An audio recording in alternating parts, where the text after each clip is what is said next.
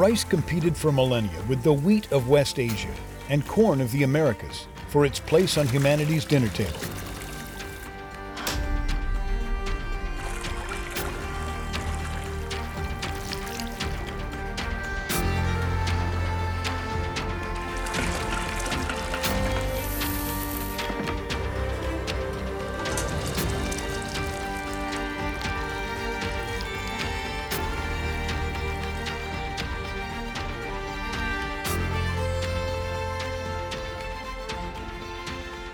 But people are partial to this nourishing cereal crop, whose path into the human sphere has been so diverse, and which is now the staple food of half of the world's population.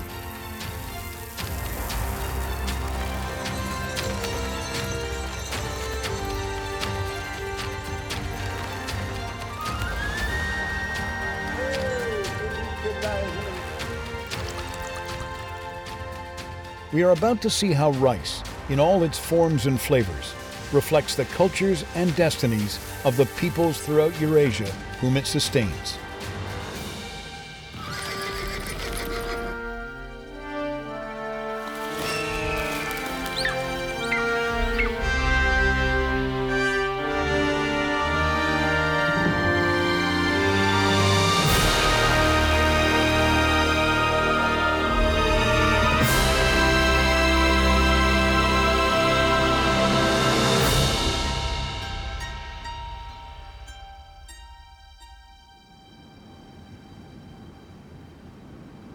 It's the end of April, Italy's rice sowing season.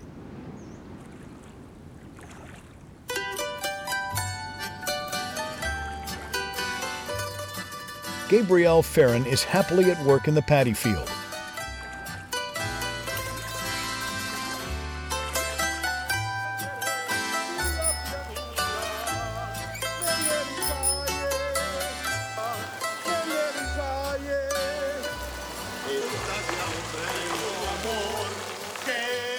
No common farm laborer, Ferrin owns a family farm with a 400-year history.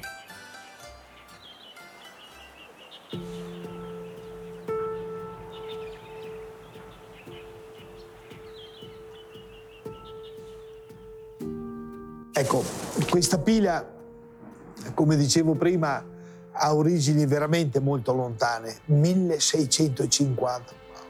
A quel tempo si dice Leonardo da Vinci abbia ideato.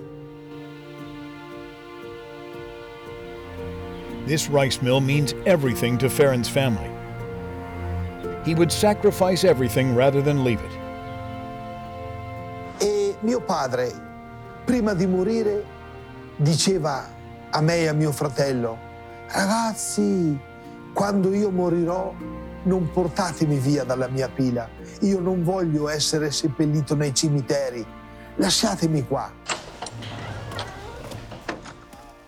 The ashes of Ferrin's father are buried by this ancient building that has generated the family's living for centuries. The rice it produces, famous near and far, is Ferrin's greatest pride.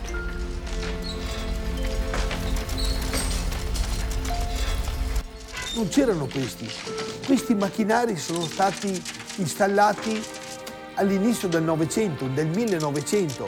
Una volta c'erano 40 di queste buche con i pestelli, tutto attorno all'interno. Ed era considerata una delle più grandi pile. Italy is Europe's largest rice producer, generating 1.4 million tons a year and 1 or more billion euros in annual sales. Northern Italy's Po Plain, the site of the Padana Valley, with its humid climate, vast flat terrain, and abundant water resources, is perfect for rice cultivation.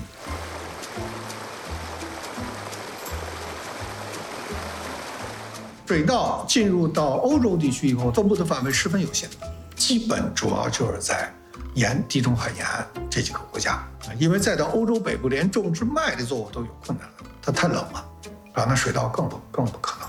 在欧洲地区真正利用了水稻资源的，都是所谓地中海气候的国家，它是利用了地中海夏季湿润的这样一个气候条件，来适应我们的这种水稻的生长习性的。Wheat bread generally graces the dining tables of today's Europe, but not necessarily in northern Italy. In Isola della Scala, for instance, breadsticks and pasta are often made from rice flour. And Ferran's restaurant uses rice to make tiramisu cakes.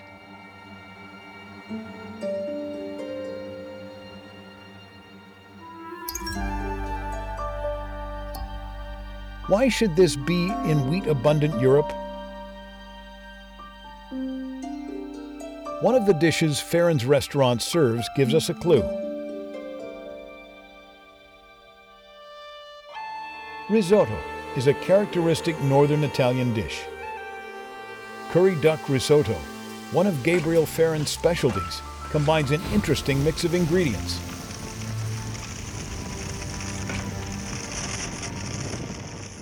Ma certo che sì, certamente gli arabi, portando la coltivazione del riso, hanno portato anche la cultura del come cucinare il riso. Però noi italiani non ci siamo soffermati. The Italians indeed experimented boldly with rice recipes and came up with this dish made with curry from South Asia and rice from Arabia.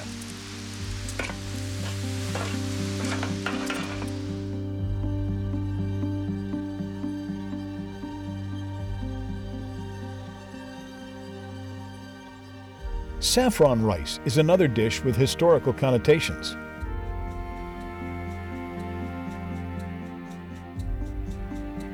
Asia Minor was originally the main source of saffron, a spice that the Arabs cultivated in Spain around 961.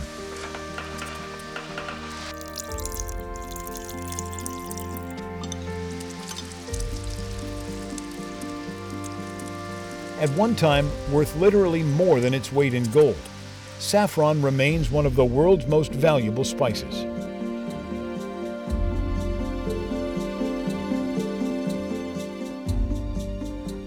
Chiaramente anche i veneziani, Marco Polo che è andato in Oriente e ha portato tutte queste meravigliose spezie che noi italiani non conoscevamo.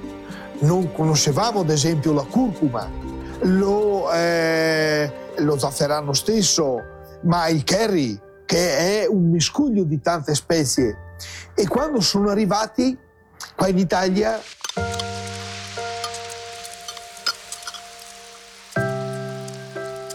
a single risotto dish, with its rice from Arab countries and spices from South Asia, presents a masterful fusion of culinary civilizations.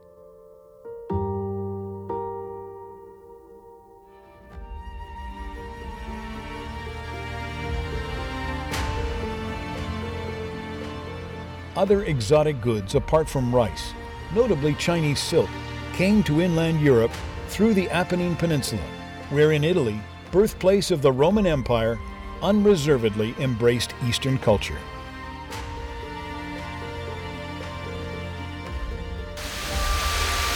E a noi figli piangeva il cuore, no? Perché c'era questo attaccamento alla pila, generazioni come ti dicevo prima. E anche mia madre diceva: quando io morirò voglio stare qua vicino a mio marito. E allora anche lei, quando purtroppo è morta, l'abbiamo fatta cremare, l'urna sempre così piccola, e l'abbiamo messa lì. E io, quando vengo qua, la prima cosa è parlare con i miei genitori, ringraziarli.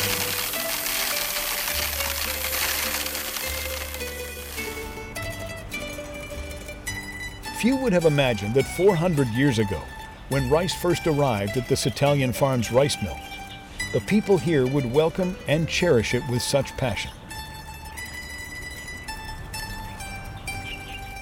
Ecco che allora io lo saluto mio papà, mia mamma, dico: oh ciao, buongiorno, con allegria, non sono triste, perché loro ci sono ancora, e allora sono felice. Li saluto e mi sembra che loro mi ascoltino e mi consiglino anche quando devo scegliere qualcosa di importante, e penso che loro mi diano l'indicazione giusta per scegliere le mie cose buone. So how did the rice originating in China come to travel across the Eurasia to be cultivated in Italy?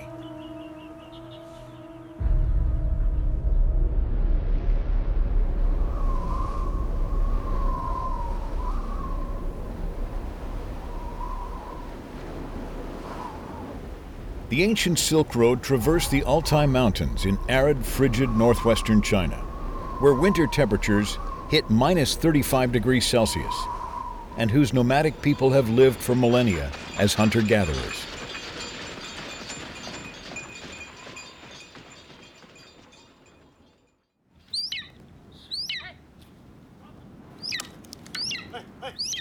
Captured and trained 4 years ago, White Wing, this 5-year-old golden eagle, is an integral part of the family and Mukhtar's trusty hunting partner. Mukhtar hopes to trade prey for the rice he will serve later to dinner guests at his home.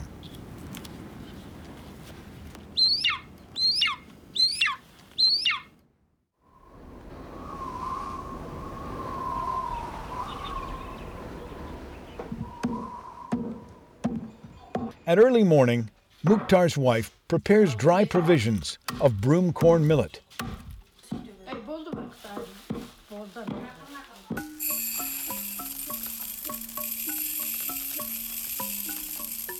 Called yellow rice on China's central plains, it has been one of northern China's most important food crops since around 6000 BC.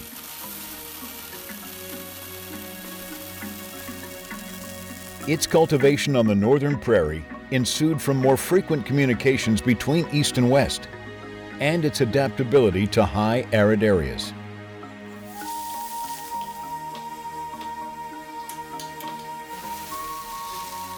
Broom corn millet is the main ingredient of calorie-rich zhent, the staple food of Kazakh nomads that provides the nutrition and energy they need to hunt.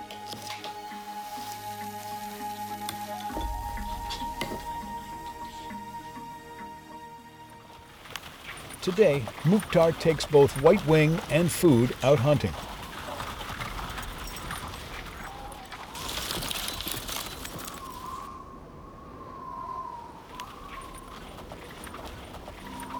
A 2-meter thick ice layer covers the Irtysh River, on whose banks stand hills, bush, and forests wild animals inhabit. In winter, this is the hunting ground nearest to Mukhtar's home.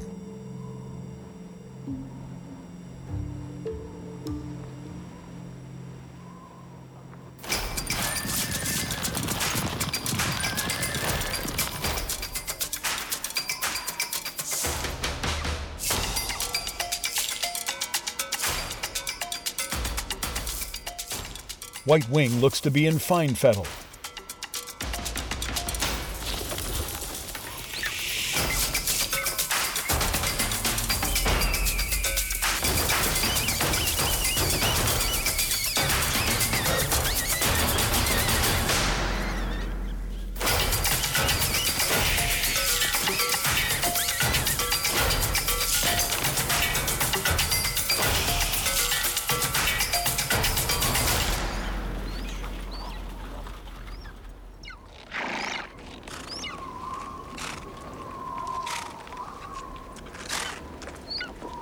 Satisfied with today's haul, Mukhtar tells his son to barter it for rice, which his wife will use to cook pilaf for the guests expected.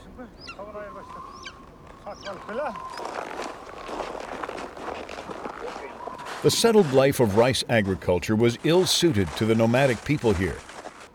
But the crop's slow growth and small yield, as well as local nobles' liking for it, had long given rice the ethos of a rare delicacy in northwestern China.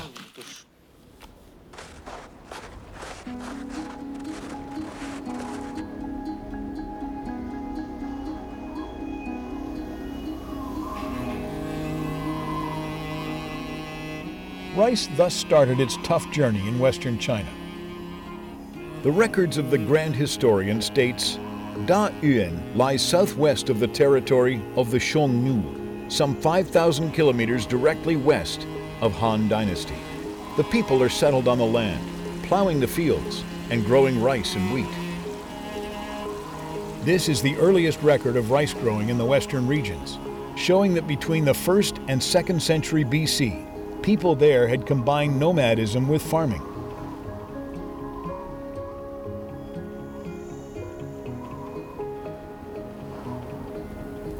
It was around this time that trade with northern India brought rice to Persia. By the 7th century, rice cultivation had expanded from today's Xinjiang and northern India to Bactria and the Tigris and Euphrates river basins. As local Arabs relished this crop, rice cultivation spread to many other places in West Asia suitable for rice cultivation.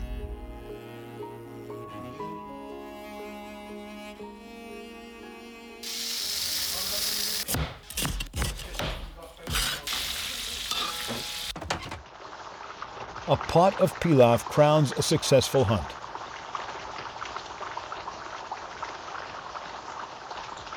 A rare delicacy among northwestern China's nomadic ethnic groups, the mystique and appeal of rice perhaps lies in its aura of unattainability.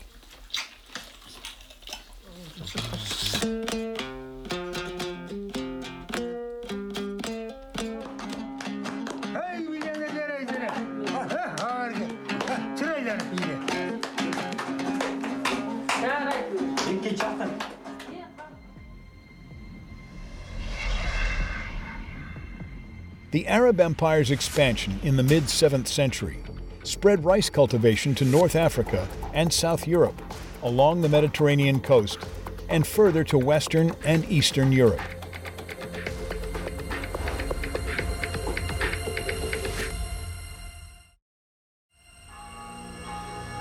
Rice cultivation gained unprecedented prominence in Eurasia in the period encompassing the Renaissance.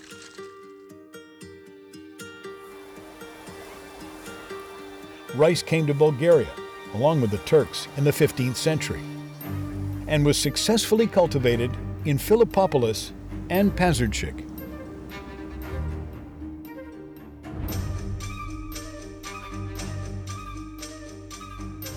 The 16th century saw extensive rice cultivation in low-lying areas of Lombardy, Italy, and also in coastal France, including Nice in the Provence region.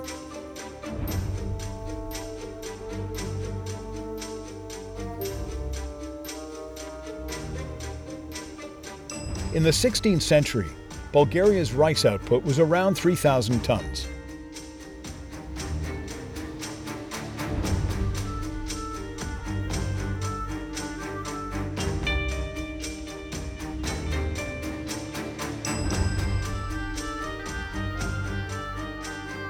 This achievement of 400 years ago, when rice spans so many largely unknown geographic and climatic barriers, seems incredible. But the phenomenon is now a modern one.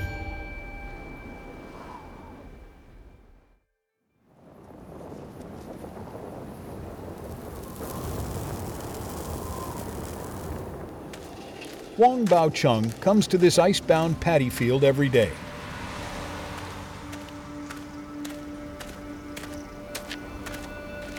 Walking in this vast expanse of frigid whiteness chills him to the bone.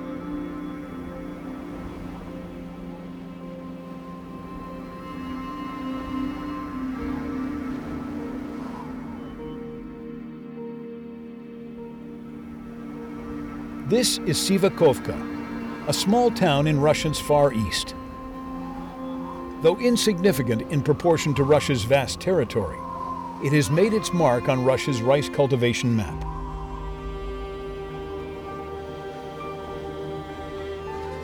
Deathly quiet, sparsely populated, and bitterly cold most of the year, the endless stretch of icebound land on either side of the highway has nevertheless been pioneered as part of the continuing and arduous mission to expand rice's territory.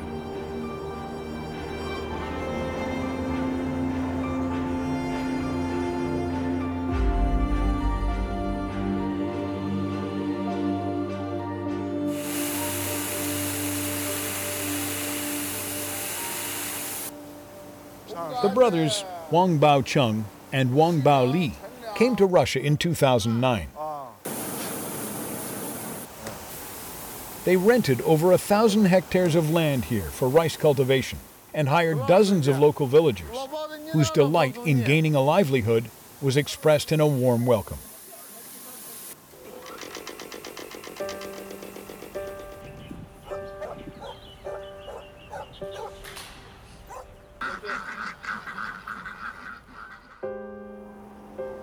Although strangers amid harsh natural conditions, the Chinese brothers' subsequent 8 years of painstaking efforts transformed Sivakovka's vast stretch of wasteland into a broad expanse of fertile paddy fields.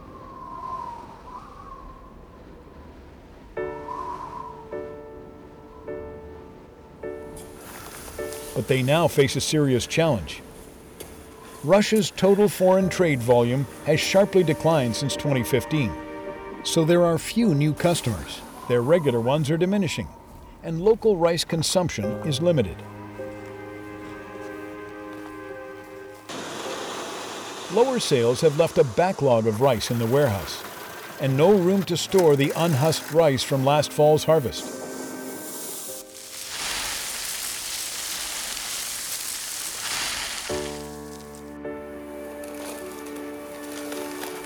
To cut their losses, the Wang brothers decide to try their luck selling the excess rice in Ussurisk, the largest city nearby.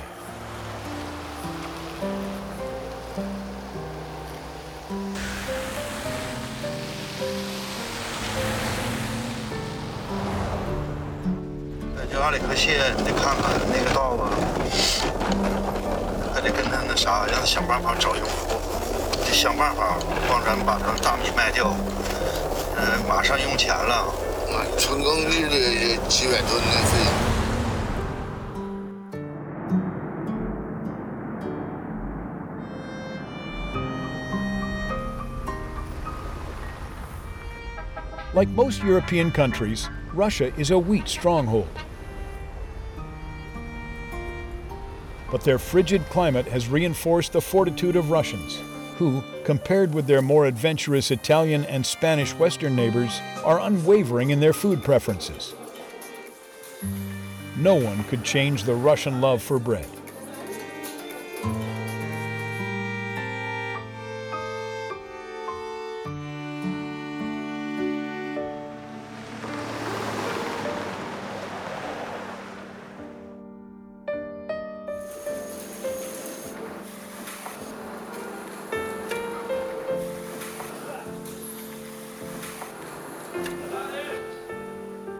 现在大米不怎么走得太好，一天就卖个10袋8袋的，撑死了。销量少，我们也是，现在买卖不像以前那么好。没有以前快。不是快，差远了。The Wang brothers have had no luck marketing their rice in Ussurisk.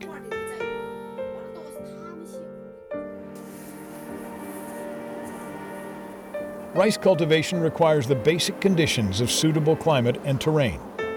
That's why they were able to make arable fields from wasteland.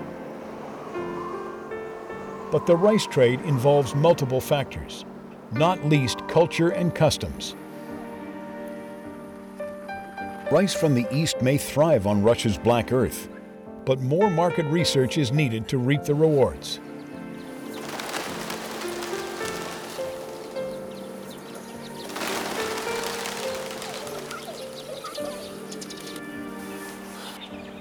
Despite current difficulties, the brothers decide to stick with their rice business.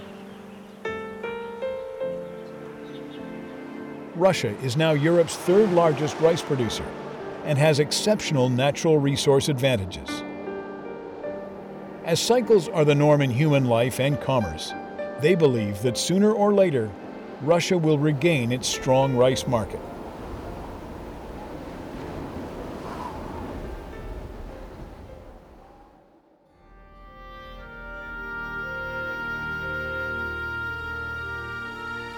Climatic and cultural differences created myriad possibilities for the spread of rice.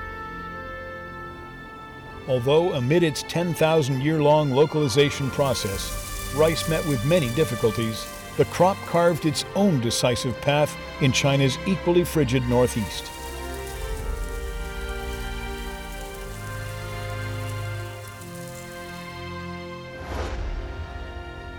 "5,000 years ago, humans brought rice cultivated in China to the Korean peninsula. Its warm, wet climate nourished and vitalized the crop, empowering the local ancients to stop living by hunting and fishing and become a rice-growing nation. Their influence spread throughout Northeast Asia.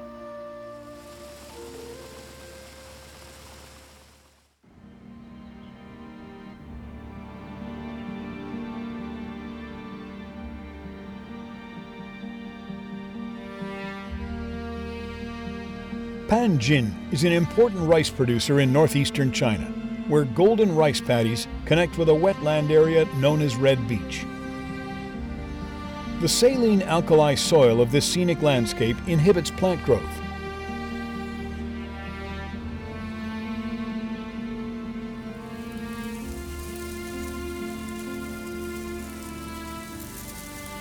But thanks to 100 years of scientific land and rice seed improvements, it now produces globally famous rice.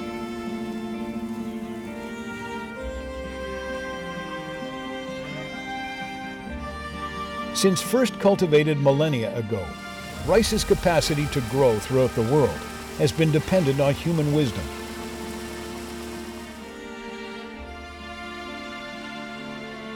Its successful plantation on coastal lands is only a small step in rice technology progress.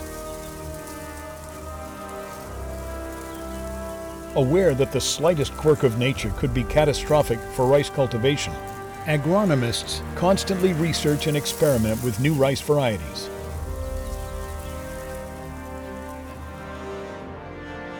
Human society's steady progress over 10 or more thousand years is due largely to constant rice breeding experimentation. Cultivation space is limited, but maintaining production of this staple food of 60% of the world's population is crucial, so Chinese scientists constantly explore ways of improving the rice output.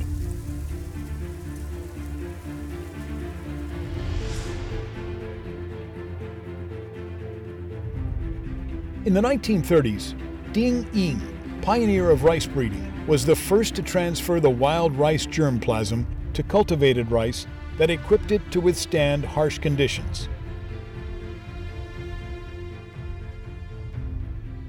The 60 fine varieties he bred vastly improved rice output and quality, and his theory improved variety breeding and rejuvenation.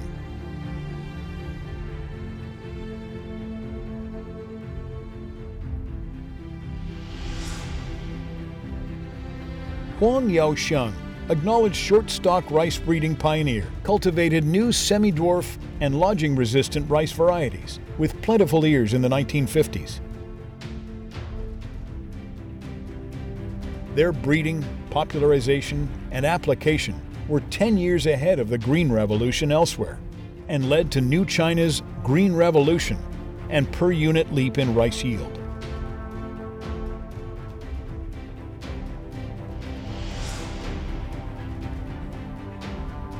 Then, in the 1960s, the father of hybrid rice, Yuan Longping, initiated successful research on China's rice heterosis utilization that led to its popularization. He also proposed the hybrid rice breeding development strategy and the technical route to superhybrid rice breeding that became the global guiding principle, making huge contributions to world food safety.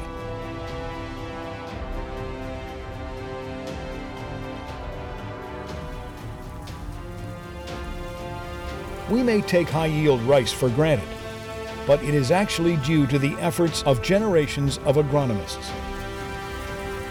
People are also unaware that Ding Ying, Huang Yaoxiang, and Yuan Longping's success is due to vital germplasm resources.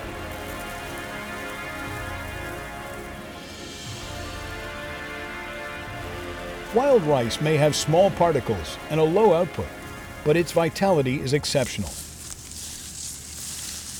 Agronomists strive to extract and transfer the new energy from wild rice to cultivated rice to make it resilient to nature's future mishaps.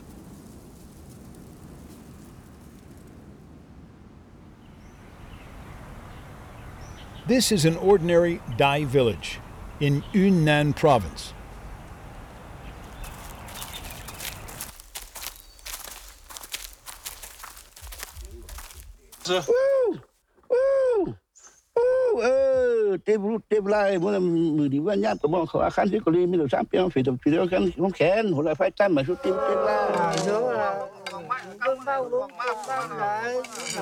The villagers head for a small patch of ground reserved for wild rice.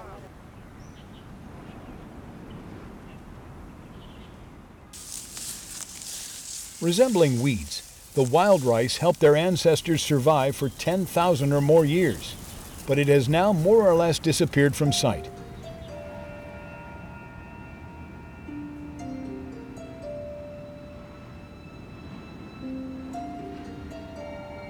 Few comprehend the true value of wild rice.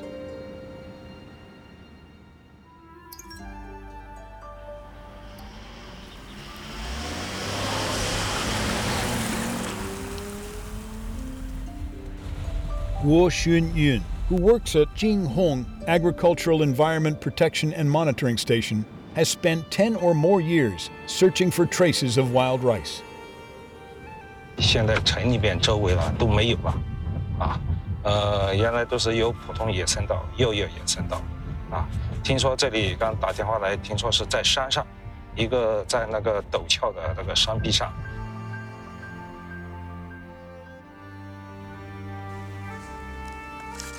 Guo Xunyun's experience tells him that there's wild rice growing in this rare virgin forest.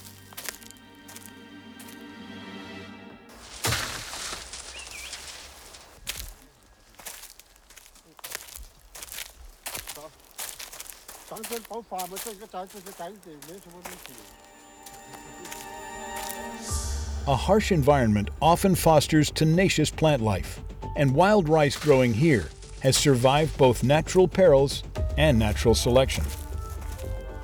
Its rich genetic diversity makes it resistant to pests and diseases, and cold and drought, strong biological traits absent in artificially cultivated rice seeds.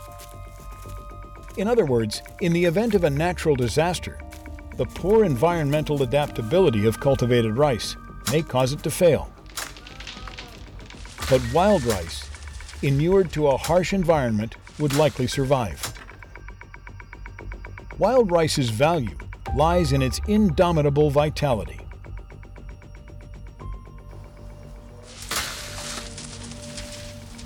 Oh, 来，这里要多。Hello。对，这里要多。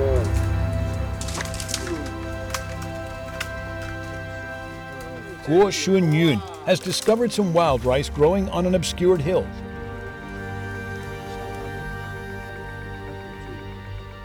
普通野生稻呢和那个有野生稻，它主要是生长在一些热带的湿地有水、有潮湿、隐蔽的地方。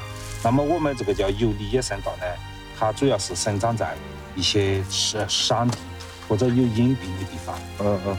它这个呢相当于是旱稻。 This rice variety usually grows in woods. Although no close relative to modern cultivated rice, many of its genes constitute an important resource for future rice genetic breeding. 野生稻带有很多重要的基因，由于在驯化的过程中，这些基因已经丢失了，保存和利用这些野生稻的资源，就是将来有一天。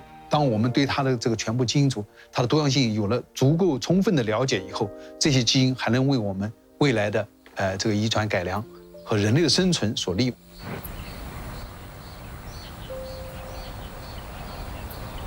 Contemporary crop breeding has entered the genetic breeding stage that makes more accurate use of good genes from both wild rice and cultivated crops to breed higher output rice varieties with better adaptability. But as protecting and preserving seeds with fine genes is the prerequisite to all this, tenaciously vital wild rice is stored in a special place.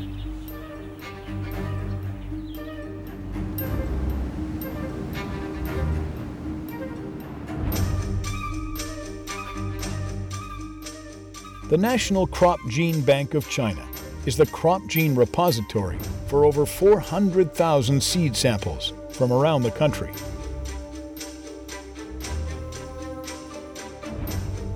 Seeds here are preserved at minus 18 degrees Celsius for extended periods.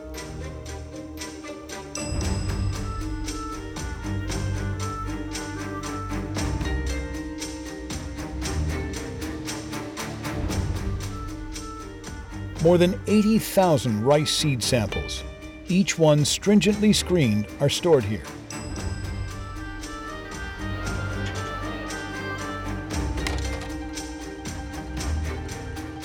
The gene bank stores seeds with an initial germination rate of 85%.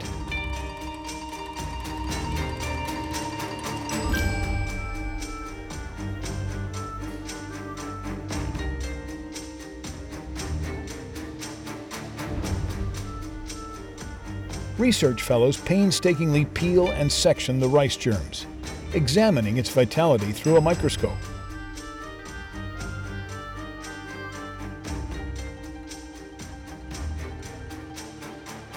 After various tests, the samples are sent to the gene bank for long-term preservation.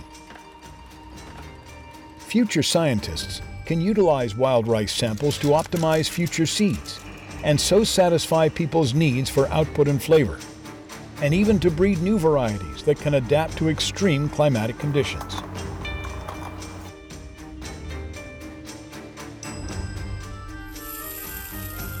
Besides wild rice, there are even more cultivated rice seed samples.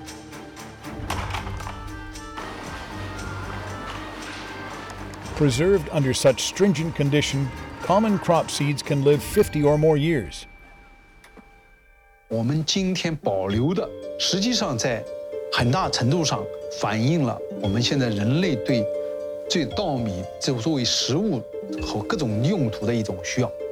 它保留了很多各种各样的类型，就是说这个基因可能在很多大多数还保留在这个我们这个基因库里面。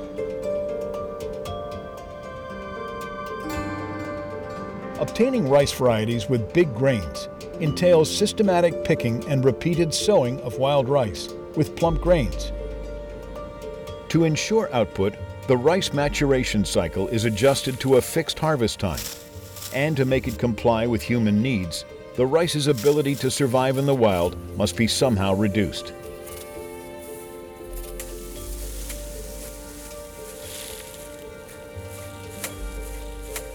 Humans are growingly dependent on the crops they have controlled, and vice versa. Owing to an abundance of food, human selection of rice has become targeted, which is somewhat worrying.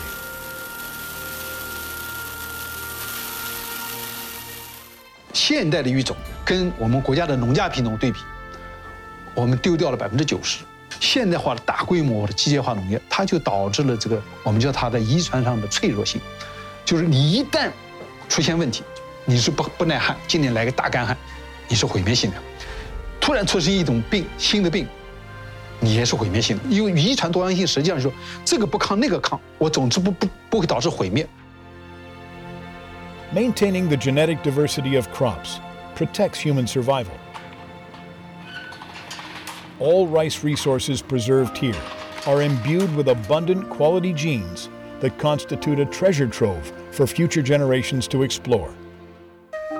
Scientists are working on how to maximize and recycle the value of rice.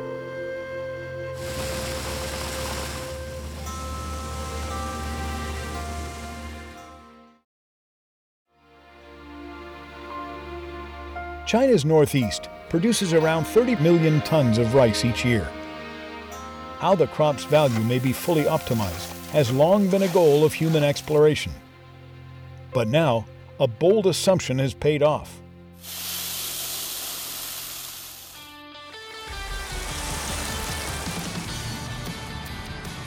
China is experiencing rapid growth. But industrialization and urbanization have placed untenable burdens on the environment. Recycling is a way of resolving this problem. 未来的方向就是要追求可持续，要保护环境。我们不能说在我们这一代人就把我们所有的资源都用完了，我们留给我们后代，留给他们留什么东西？这是一个很严峻的问题，这也是我们认为是一个面临最具挑战的一个问题。 Traditional rice processing is aimed at separating the rice kernel's edible endosperm from the rice bran and husk byproducts, normally discarded as dross. But engineer Li Qiu sees the full value of rice in all its parts.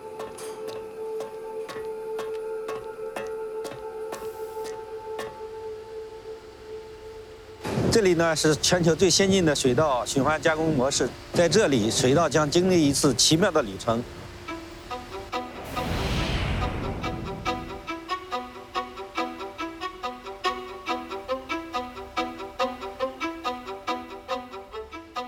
To Li Qiu, this system is enabler of rice's full value. It's here at this mill that rice is screened, hulled, polished, and transformed into the delicious staple dish on our dining table.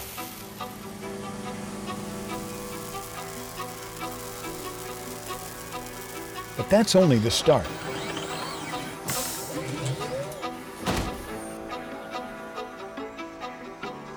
In this section, rice bran is processed into highly nutritional cooking oil, becoming another product.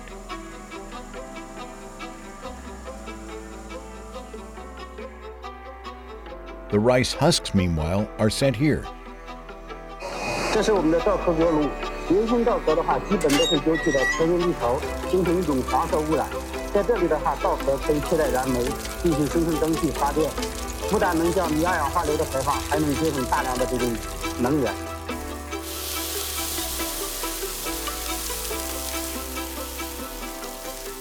Incinerating discarded rice husks generates sufficient power to be an eco-friendly energy substitute in major rice-producing countries. It will save, experts estimate, 25 million tons of coal each year and substantially reduce harmful carbon dioxide and sulfur dioxide emissions.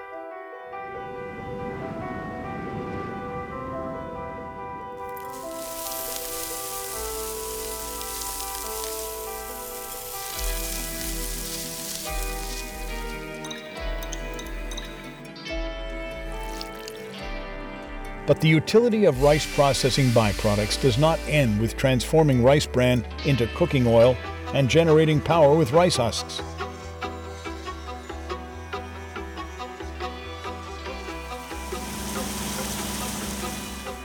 This stuff, extracted from incinerated rice husks, is silica. Whoever would have guessed the multiple uses of such an unprepossessing powder?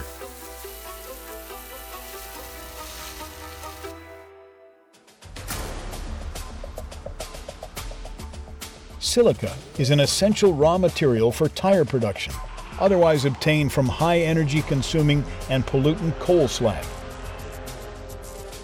Silica reduces tire rolling resistance by 10 to 20%, which amounts to a 2% saving in car fuel consumption. This is an environmental friendly material. It is a renewable material. Plus, it also helps in properly taking care of the rice mill's waste, which is rice husk or the rice husk ash. So those are big advantages of using silica from the rice husk ash. With an annual output of 200 million tons, China is the largest rice producer, accounting for 30% of the total global output. And apart from solving environmental problems through recycling technologies, China is proactively exploring green agriculture.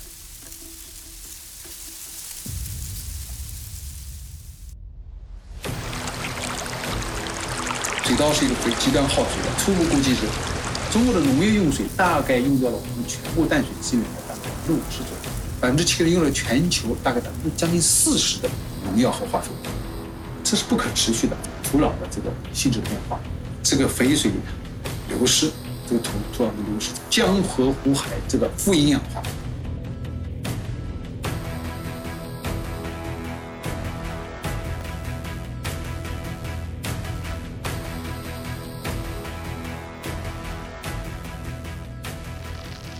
Low pesticide and fertilizer use, drought-resistant, water-conserving, and quality high yield. Such are the green super rice goals, denoting another rice planting revolution in China and the world. The entire rice production chain's sustainable development is becoming reality.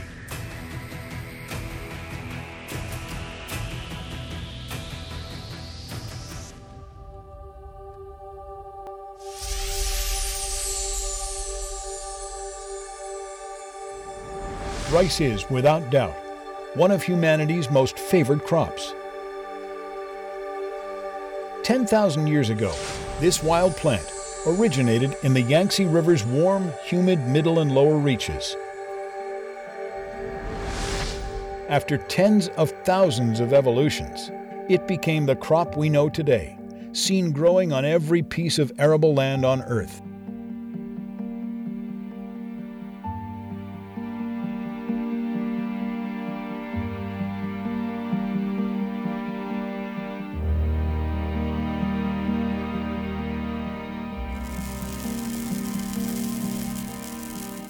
The reason, 10,000 years ago, for our ancestors' interest in wild rice might have been the need to preserve seeds in case of future food shortages.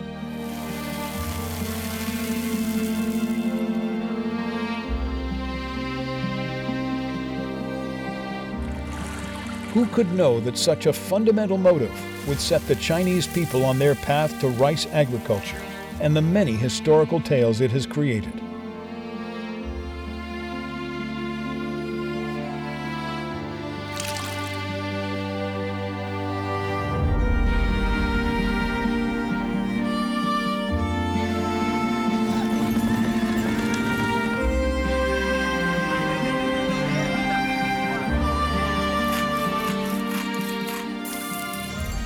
Rice and its stories have accompanied humanity's long process of civilization.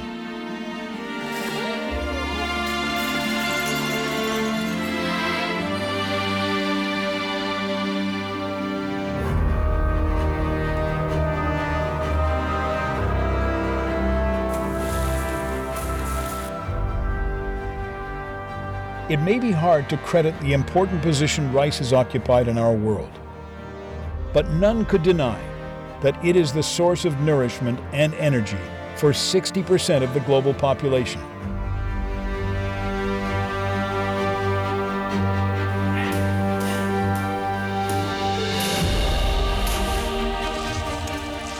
And it supports us, happy or sad, through each day of our existence.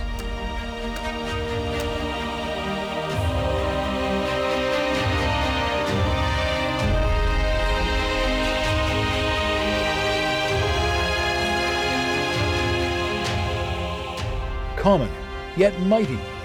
This is the food we know as rice.